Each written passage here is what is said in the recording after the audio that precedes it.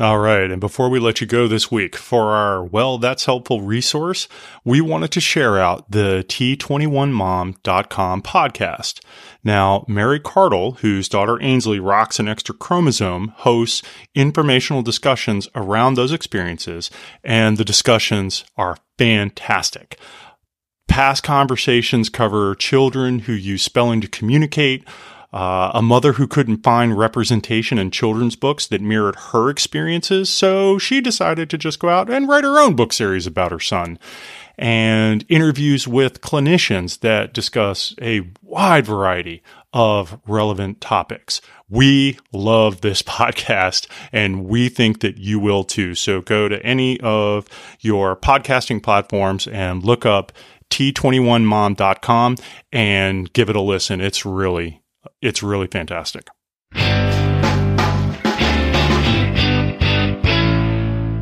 Definitely a loaded topic. Now we get to transition into our Well, That's Helpful resource, and I did it last time, so that means that, Megan, you're up. And I have a good one. It is Shared Support Maryland. I really think highly of this organization. Gail Godwin is the founder. And just a side note, she just recently received the 2023 Virtual Celebration of Excellence from the ARC of Howard County for her excellence in professional services. But Shared Support Maryland provides support through person-directed planning and organizational change to individuals with levels of all disabilities. And basically, they offer a variety of services, but the biggest one that I know about from them is support brokerage for self-directed. Gail has been kind enough to do a number of workshops for Howard County over the years to share with families, information on self-directed and to help them process what it might be like and, what the future will look like. But shared support focuses on personalized support and services. They believe that people have the right to the quality of life that they define regardless of their disability. So they don't operate a day program. They don't have sheltered workshops or groups homes. They help individuals choose their living situations.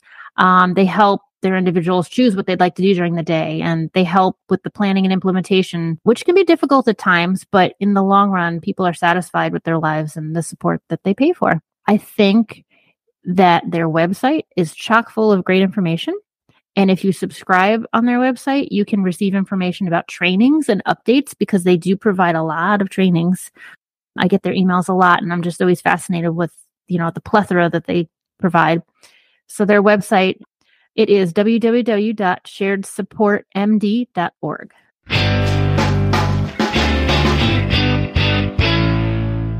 Before we let you go, we wanted to share out our Well, That's Helpful segment with a new resource. Now, this week, we're highlighting the Maryland Department of Education's webpage around specially designed instruction and transition planning. Now, this is a webpage that offers overviews of information about the transition process. It includes information about infants and toddler programs, family support services, which includes the autism waiver, and a lot more. Now, this page is worth its weight in gold for its publications page link, which takes you to a plethora of downloadable resources that are valuable for families that live in the state of Maryland and have children with disabilities. So we think it's going to be really helpful. So you will find that link to that page in our show notes.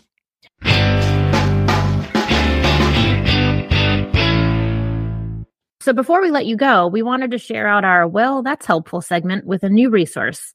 And this week, we're highlighting Disability Rights Maryland, which many of you may have heard of. Disability Rights Maryland, or DRM, is a nonprofit organization which is formerly known as Maryland Disability Law Center. The Disability Rights Maryland is federally mandated, and it advances the civil rights of people with disabilities. They're providing free legal services to Marylanders of any age with all types of disabilities, including developmental, intellectual, psychiatric, physical, sensory, learning, traumatic brain injury. Anyone who lives in a facility in the community or who are homeless. They assist with an advocacy for a number of areas, and just to name a few, they will help with education, any nursing facilities if you have an issue with that, assistive technology, civil rights and voting rights, Medicaid issues, advocacy for Social Security beneficiaries, which I know many families have accessed them for that support, and public policy. They are a huge advocate for public policy. And I've known some of the things that they've fought for over the last couple of years, and they're just fantastic. Any Maryland resident with a disability and a legal issue within their scope of advocacy service plan, which is further outlined on their website, can contact the intake office to see if they're able to assist them.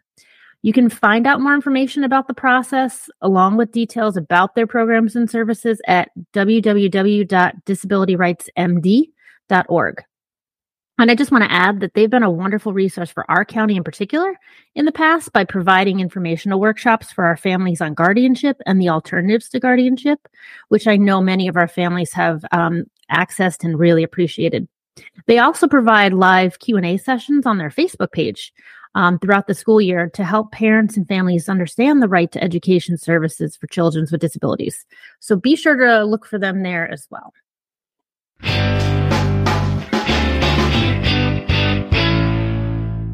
Follow the information from this and other conversations that we have in our show notes. Please like, follow, and share out this podcast so that other families can benefit from the information that we're pushing out there. Check out the YouTube channel. We have videos on all of our conversations, including doing some of the legwork for you by curating the videos of the topics that revolve around transition. We've created playlists that also cover guardianship, alternatives to guardianship, ABLE accounts, and there's still going to be more to come, so please subscribe over there as well. And then finally, check out our website. It is chock full of information around the transition process. You can also find our contact information there, and we recently started to post out a blog that covers aspects of the transition process. So you can go check it out at www.postsecondary transition.com. And man, we are just covering all the bases.